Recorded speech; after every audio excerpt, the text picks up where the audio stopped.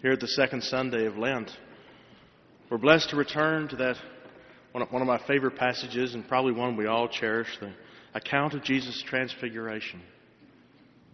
A little foretaste of the goodness to come. Always a hopeful passage. A scene of divine revelation in proper place and time, given to reinforce the confidence of his chief followers, but also to strengthen their resolve as dedicated disciples.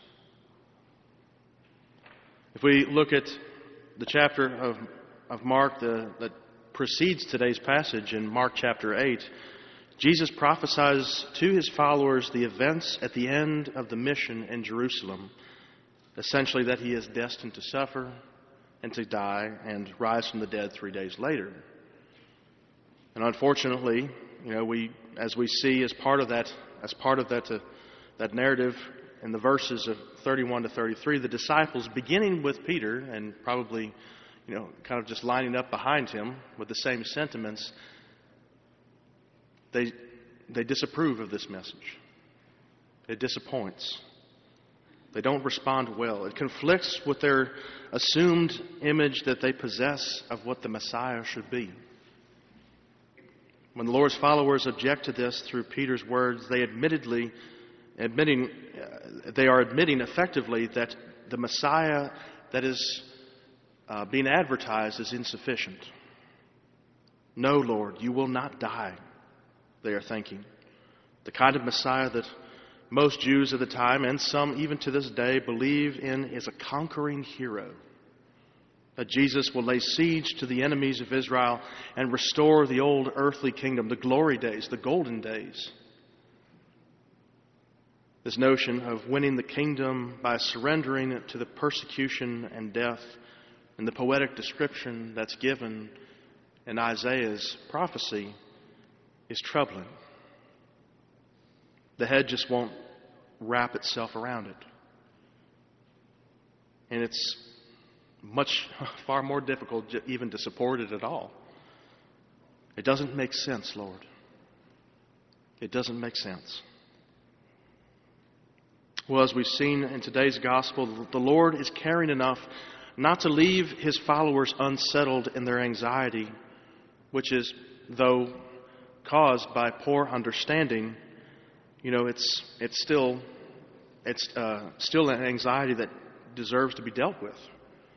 This scene on Mount Tabor, as it's believed to be said, it's believed that this is where it took place, gives the leading apostles, Peter, James, and John, a glimpse of the glory that awaits at the end of the road, a resurrection, an eternal and incorruptible body fitting for eternal life with God who loves us.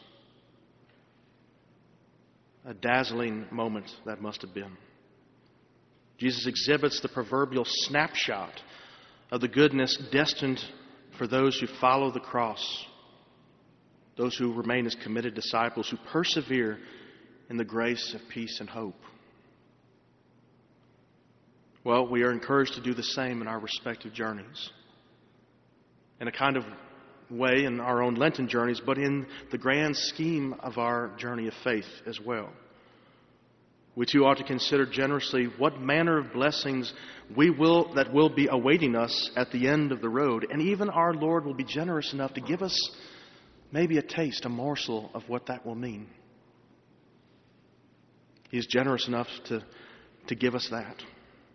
Yet, as previously stated, the vision is granted not solely for the sake of our consolation, nor to appease our understanding. Not perfectly anyways. As it says, at the very end of Mark's passage, Peter, James, and John were still wondering, what does he mean by rise from the dead? While they have a hopeful image in their mind, you can tell that their understanding is not totally satisfied.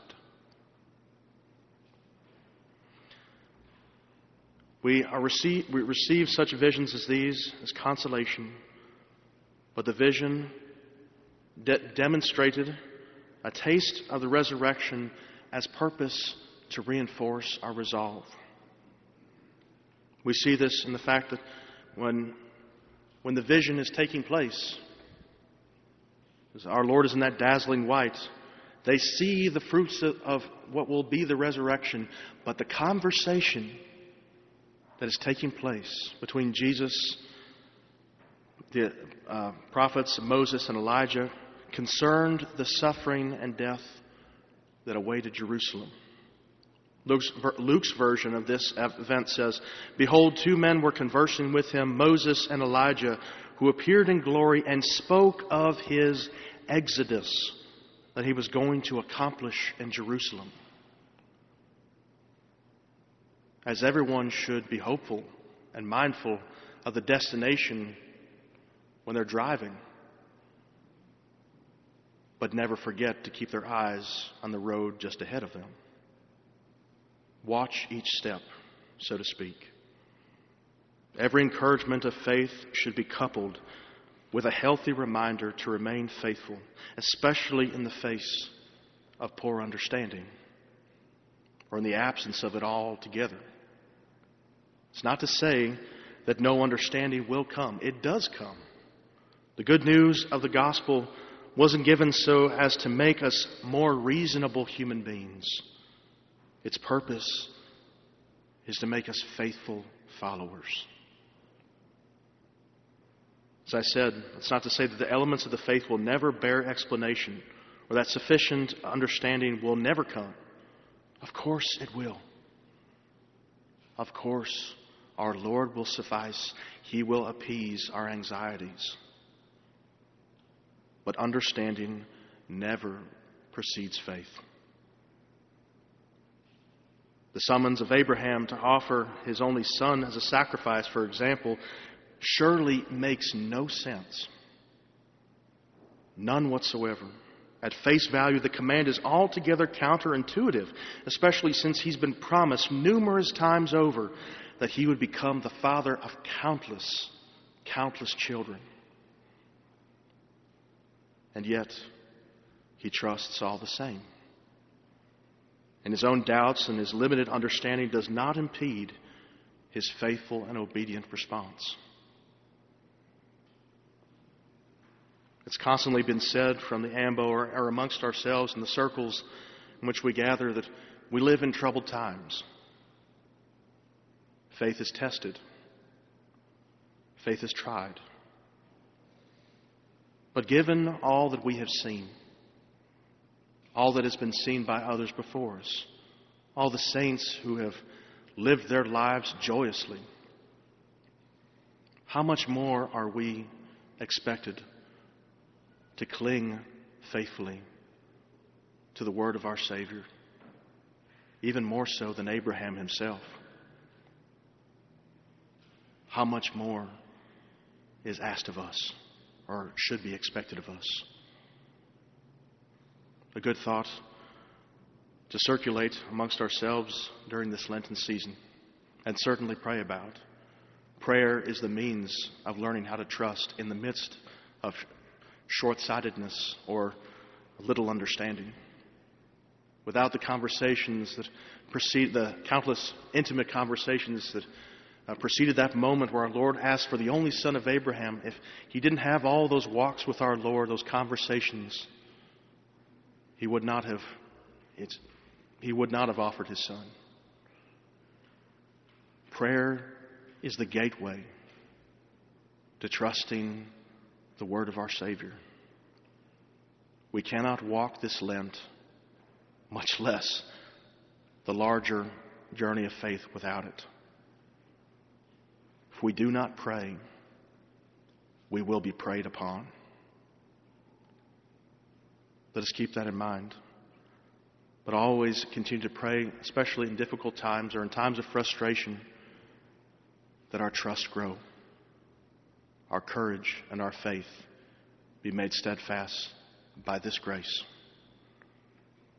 It is not blindness. It is not a blind faithfulness. But we do not admit that our sight is perfect.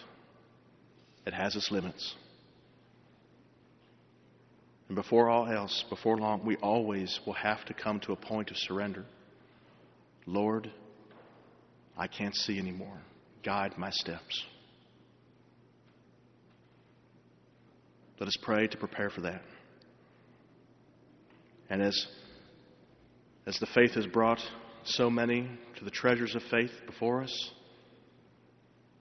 keep in mind He will do the same with you. Thanks be to God.